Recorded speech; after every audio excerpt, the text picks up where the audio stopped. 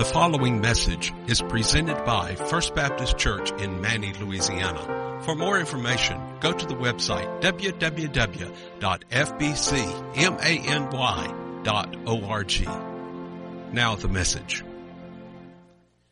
Karen and I will never forget you. You have been so kind to us. I feel like we have cheated you the last month or so. And for that I apologize, but I couldn't help it. We did not intend for things to go as they have, but God knows what's best and good.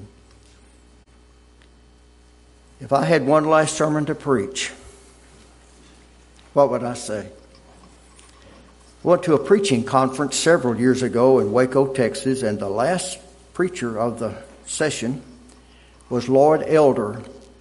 He later became the president of what then was the Sunday School Board. It's Lifeway now. And he used this title as the title for his message. I don't remember the text that he preached from, so I didn't steal his sermon. But he said if this was the last sermon he would ever preach, he would do 4 things. Listen carefully.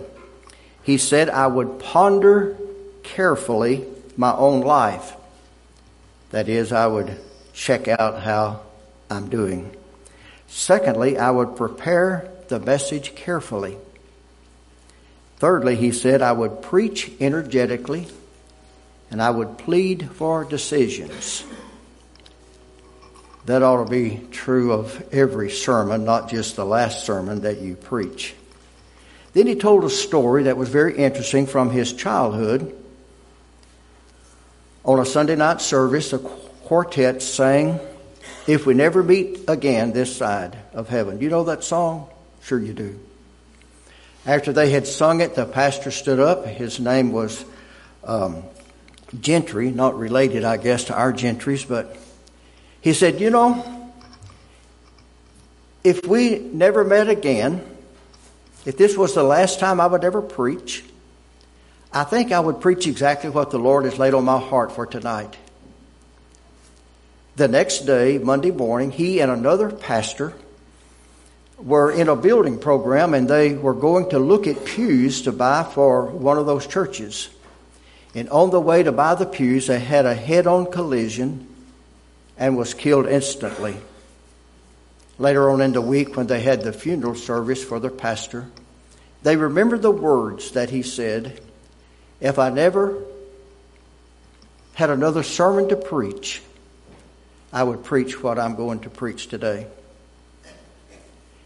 Well, most likely I will never speak from this pulpit again.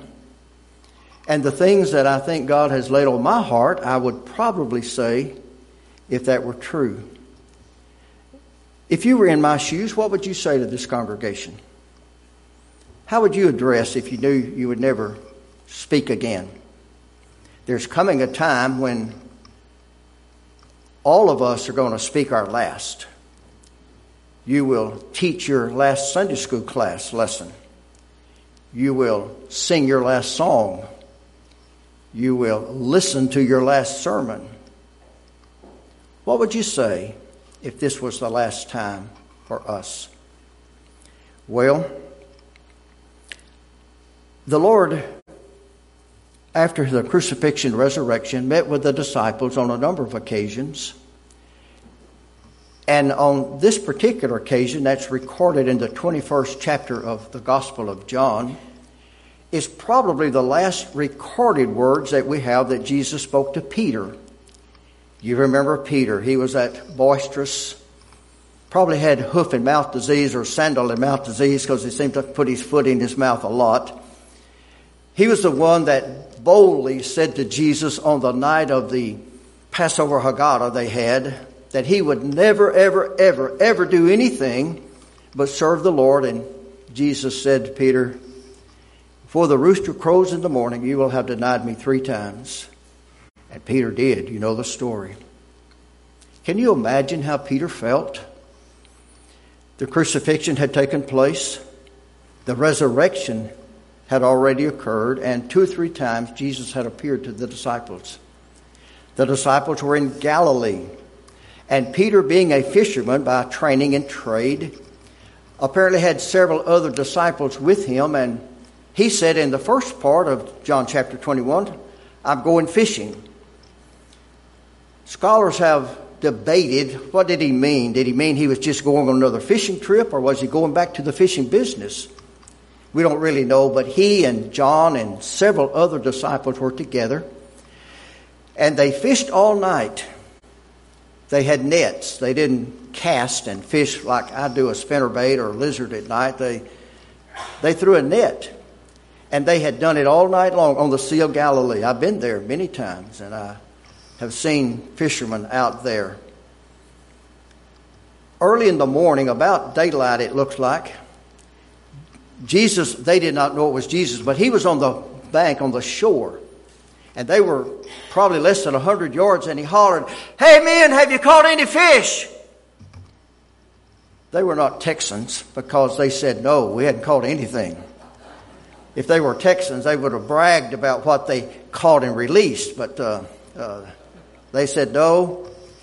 And Jesus said the strangest thing, "Well, cast your net on the other side." Can you imagine? They had fished all night. They'd probably drug all over that little Sea of Galilee. It's really not a saltwater sea. It's a freshwater lake. And when they dropped the nets, it was so full of fish. They counted them later, 153 big fish. It was so full they were surprised the nets didn't break with the weight of the fish. And they knew immediately who it was. That's Jesus on the shore. And Peter put on his outside coat or whatever they call it, and he jumped in and swam to shore ahead of the boat. And when he got there, Jesus had cooked fish and bread, and I guess they had water to drink. He said, "Come." The old King James says, "Dine with me." They ate that food that Jesus had prepared. And then, apparently, Jesus invited Peter to go walking with him, and John came. And as they were walking along, Jesus spoke to them. And as far as I know, these are the last recorded messages that Jesus spoke to Peter. I want to look at it with you, because if I had one last sermon to preach, I would want to take from this text and share with you what I want to say to you. The first is to accept Jesus' invitation. Look in verse 12. This is after he had called out to them, after they had come to shore.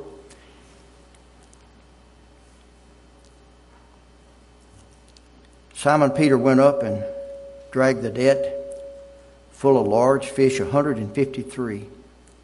And although they were so many, the net was not held fast. Jesus said to them, this is his invitation, "Come. Come and eat." They'd heard that invitation many times in different contexts. But if I had anything to say, it would be to accept the Lord's invitation to come to him. There is no greater invitation ever extended to anyone than the resurrected Lord Jesus saying, "Come, just come and establish a relationship with me. Come." They had heard him many times use that same word. "Come after me and follow me, and I'll make you fishers of men." They'd heard him preach and say, "Come unto me, all you that labor heavy laden, and I'll give you rest."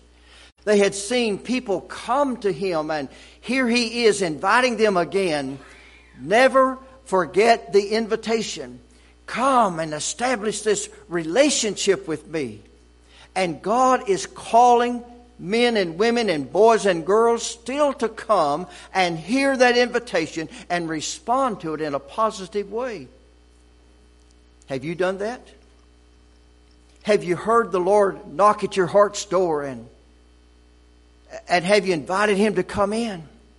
There's no greater invitation ever extended than that invitation to come. Come. Then he says, come and eat. Dine, the old King James says. You know why that's important? This is an invitation not just to have a relationship, but a fellowship with the Lord. What do you do when you go to somebody's house? You normally eat, don't you? It's a time of celebrating relationships. And Jesus is saying to them, I want you to come and fellowship with me. And the greatest burden on my heart is that those of us who know Jesus Christ as our personal Savior would also have a relationship with Him that is fellowship. Get to know the Lord. Get to enjoy Him. Come to hear what He has to say in His precious Word, and come to understand who He is and what He wants to do in your life. Don't run away from God. No, embrace Him. That's exactly what Jesus says. Come and then fellowship with me. Oh, John knew about that. You read the first chapter of his gospel, or not the gospel, the first letter of John, and he says, we knew Him, we touched Him, we heard Him, we had a relationship with Him, and the fellowship that we enjoyed with Him, we want you to have with Him. And this John was there that morning when they heard Jesus say, come and eat with me. Remember when Jesus said in Revelation chapter 21, verse 20, behold, I stand at the door and knock. If any man hear my voice and open the door, what? I will come in and we will, the old King James says, sup. That means to eat. And it's not just when we get to heaven and we have that, the marriage supper of the Lamb. That's going to be wonderful. But it's an invitation to relationship, to have a friendship relationship with the Lord. And I trust that you would. If you don't. If I had one last word to say, it would be accept Christ's invitation. Grow in your relationship with Him. The second thing I would say would be mind your own business. That sounds kind of strange, doesn't it? Look down in verse 22 and following, and you'll see that Jesus apparently had invited Peter, and then John was following along behind them. And Jesus says something strange to Peter. He says, Peter, when you were young, basically you did what you wanted to do. You went where you wanted to go. But when you were old, somebody's going to have to lead you and guide you, and you're going to stretch out your hands, indicating the kind of death that you're going to die. And Peter turned to Jesus and he said, well, what about John? Did you hear what Jesus said? Let me read it. What is that to you? Let me find it.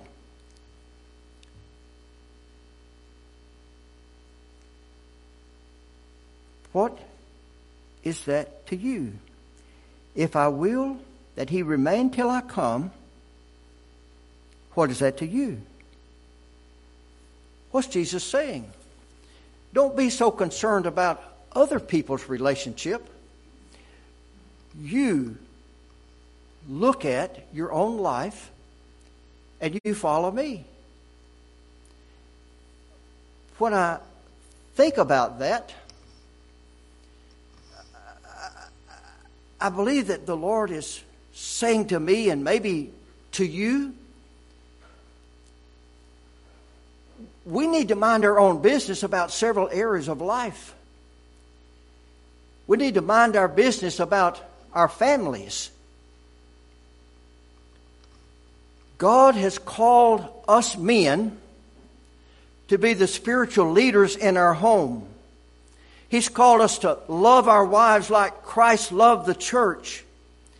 He's called wives to support their husbands and to love them. And together they nurture and bring up their children in the admonition of the Lord. And guys, if we don't stand up to the plate, if we don't take the initiative to be the leaders in our home, we're not minding our own business. Our families are falling apart in America because we have neglected what the Word of God teaches us is their primary responsibility in the home. I challenge us, and I'm speaking to me, to become the leader in the home that God wants us to be. If I had anything to say to us, it would be, guard your family, love them, teach them, bring them up in the Lord's Word, bring them to church, do the things that God has taught us to do. And if we do those kinds of things, God will bless your family. So mind your own business. Take care of your home. But I would say mind your own business in the church.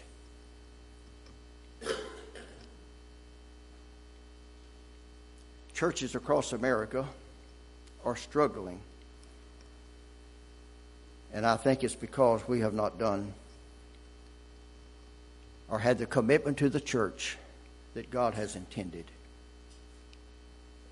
He says He loves the church and died for the church. Not a building, but the body of Christ is so vitally important. We need to mind our own business about our commitment to the church. We're currently going through this church revitalization. And guys, I tell you, I cannot impress upon you how important I think this is. And to be frankly honest, I've been disappointed that so many have not participated in that. Do you not know that the future of First Baptist Church may be in our hands? We need to step up and be committed to a Bible teaching program, to the education and to all the things that God intends the church to be and to do. And if I had anything to say in this last sermon, it would be mind your business and do what you need to do in the church. How important is Bible study? How important is prayer meeting? How important is serving the Lord in the ministry of the church? Mind your own business. And I would say mind your own business in the community, in the world. I mentioned before that there's a Christian radio program called Point of View. Maybe you have an opportunity to hear it every now and then. Kirby Anderson is the host, and he's, I think, one of the most intelligent men I've ever listened to. I signed up and get an email from him every day. And it's related to issues in America. And just the last week or so, he's had several interviews or messages about the conditions in the world. And one of those was entitled America's Sick. And with some statistics that were taken, the LGBTQ focus in America has tremendous potential to destroy all the morality in our country. They did a survey in 1998. 70% of the people in that survey said that patriotism was important. That same survey in 2023, 39% said patriotism is important. In 1998, 62% of Americans polled said religion was important in their life. Last year, the last poll, 39% of Americans said religion was important in their life. Do you see the trends? 29% in that survey said they believed the Bible was true. 29%. 38% believe that you could choose your gender. If you're a boy living in a girl's body, then you didn't have to be a girl or a boy. And they're teaching that in our preschools and in our elementary schools. Does God not have anything to do with who you are? He did to the prophet Jeremiah when he says to him, before I formed you in your mother's womb, I knew you and ordained you to be a prophet to the nations.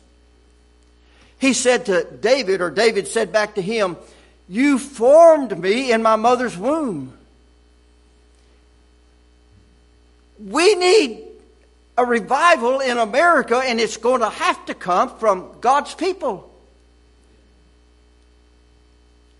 71% believe same-sex marriage is acceptable when God says it isn't. 70% believe that Jesus is not the only way to salvation. If we believers do not stand up for what's right, not based upon party, but based upon what the Word of God says, how can our nation ever survive? 62% believe religion was important in 98, and 39% believe it's important in 2023. What I'm saying to me and to us is we need to mind our own business, and part of that business is being the citizen that God wants us to be in our country. Well, if I had one last sermon to preach, it would not just be accept the invitation for relationship and fellowship with Christ, or to mind your own business. It would be simply to follow Jesus. Go back in that passage of Scripture, and when Jesus and John and Peter are walking along, Jesus asked questions of Peter. Peter, do you love me more than these? What are the these that Jesus is referring to? The other disciples? The fish? We really don't know. But you've heard this passage of Scripture without a doubt preached before, and you probably know that there's at least 4 words in the Greek language that are translated love into English. 3 of those are in the New Testament. The word eros is not. It's the erotic love, that is physical, sexual kind of love, which is vitally important in life. But there's a word storge that is family love. There's a word phileo, or the noun philia that we get our word Philadelphia from, that's brotherly love. And then the divine kind of love is agape. You've heard that many times, I'm sure. Did you know that Jesus, when he asked the question, 3 times, the first 2, he uses the word agape. Peter, do you love me with a divine kind of love? And you know how Peter answered? Phileo. I love you as a brother. I love you in that kind of relationship. Peter, do you love me with a divine kind of love? Well, the Lord, you know I love you as a brother. Finally, Jesus, in the last question, uses Peter's word. Do you love me as a brother? Don't you know that cut Peter to the heart, because 3 times he had denied that he knew the Lord, and here Jesus is restoring him, I think, to a relationship. But he's saying, Peter, do you really love me? Do you care who I am and what I want you to be and to do? Do you love me? When we follow Jesus, the first marker is always, do we love him? Jesus, in answer a question, what's the greatest commandment, said to love the Lord with all your heart, with all your soul, with all your mind, with all your strength, and your neighbor as yourself. And here he's calling Peter and me and you to love him, and to love him with all your heart, and to demonstrate that kind of love by showing it, living it. And so, if I had one last sermon to preach, I would say follow Jesus. And you follow him, first of all, by loving him, and then secondly, by serving him. Jesus said, feed my lambs. If you love me, shepherd my sheep. Take care of them. Encourage them. Guide them. Provide for them. If you love me, pasture my dear sheep, my little ones. Take good care of the little ones. If I had one last sermon to preach, I would encourage you to love the Lord and to serve him. Several years ago, the Home Mission Board then, North American Mission Board now, sent a reporter by the name of Harold Dye to the Cumberland Mountains in eastern Kentucky. They wanted him to write a story about a preacher who was 82 years of age, who had pastored that one church over 50 years. His name was Brother Petrie. Harold Dye went and found him. He was sitting on his front porch. They began to talk a little bit, and then Harold Dye asked him, Brother Petrie, what's the greatest thing that ever happened to you in the 50 years that you pastored this church? Brother Petrie kind of smiled, and he said, well, I guess the greatest thing that ever happened was just 2 weeks ago when they named the church Peter Memorial Baptist Church. And then he said, they did something strange that day. Everybody that came in, ushers gave them a rose, but they didn't give me any. And I didn't know what to think about that till the new pastor asked me to come up on the platform and just stand there. And then he said, if Brother Petrie has been instrumental in teaching you and leading you to accept Christ as Savior, or encouraging you in your Christian growth, I want you to come pin a rose on him. And he said, you wouldn't believe. They began to come and they put roses all over my lapel and ran out of room, and they put it on the front of my jacket, and then they put it down my sleeves, and they put it even down my legs, and every place on me was covered up. I stood there like a blooming idiot. Then with a tear in his eye, he said, I wouldn't trade those roses for all the gold in Fort Knox. I wouldn't trade those for all of the metal in these here hills. I wouldn't trade those for all the hardwood in the forest around us. Because one day I'll be in heaven, and I may meet some of those people that I led to faith in Jesus Christ. It means a lot to me. And I wonder if I or you were recognized like that. Would there be any roses on our lapel? Would there be any celebrations in heaven because you have invited or explained or led someone to faith in Christ? Is there anything more important in life than eternal life? And I'm convinced the Bible is true. Jesus is the only way to God, for he said, I am the way, the truth, and the life. No one goes to the Father except through me. If I had one last sermon to preach, I would say, accept God's invitation. And if you haven't done it yet, today's a good day to do it. Accept His invitation to salvation. Accept His invitation to fellowship.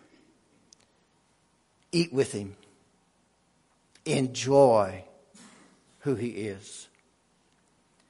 And I would say mind your own business. Or you being the Christian husband or wife that you need to be? Parent or grandparent? Is your home reflecting the Lord Jesus? Are you faithful to the church? Are you minding your business there? Do you come? Do you pray? Do you support? Do you serve? Every Christian has a spiritual gift that's to be used in the ministry of the church. How well are we doing? And our country is in great need of us, all of us, to mind our business in being a godly citizen of our country. If I had one last sermon to preach, it'd be follow Jesus, love Him, and serve Him. Karen and I will never forget your kindnesses to us. You had no reason to do what you've done for us, but we deeply appreciate it. And I encourage you to be the person that God wants you to be in this place. Bow with me as we pray. In a moment, we're going to sing a hymn of invitation that you know well. It's turn your eyes upon Jesus, look full in His wonderful face, and the things of life will grow strangely dim in the light of His glory and grace. Do you know Jesus as your personal Lord and Savior? Have you followed Him in believer's baptism? Are you faithfully serving Him by serving in the church? What's God speak to you from this last conversation that we have recorded that He spoke to Peter? I pray that today, as we each do business with God, that we'll leave this place totally dedicated to Him. Father, thank You for the words recorded in John 21. They're a challenge to me, a challenge to cultivate a relationship with You that is a good relationship. Help me to be better of minding the business of the business, and to never fail to love You and to serve You. And I pray for every person in this room. You're speaking to us. I know You are. And I pray that we'll be obedient as we do business with You. We want to turn our eyes upon You today and accept You. So help us to do that. The preceding message was presented by First Baptist Church in Manny, Louisiana. For more information about a relationship with Jesus Christ or about the church, including contact information, go to the website www.fbcmany.org. Thank you for listening, and may God bless you.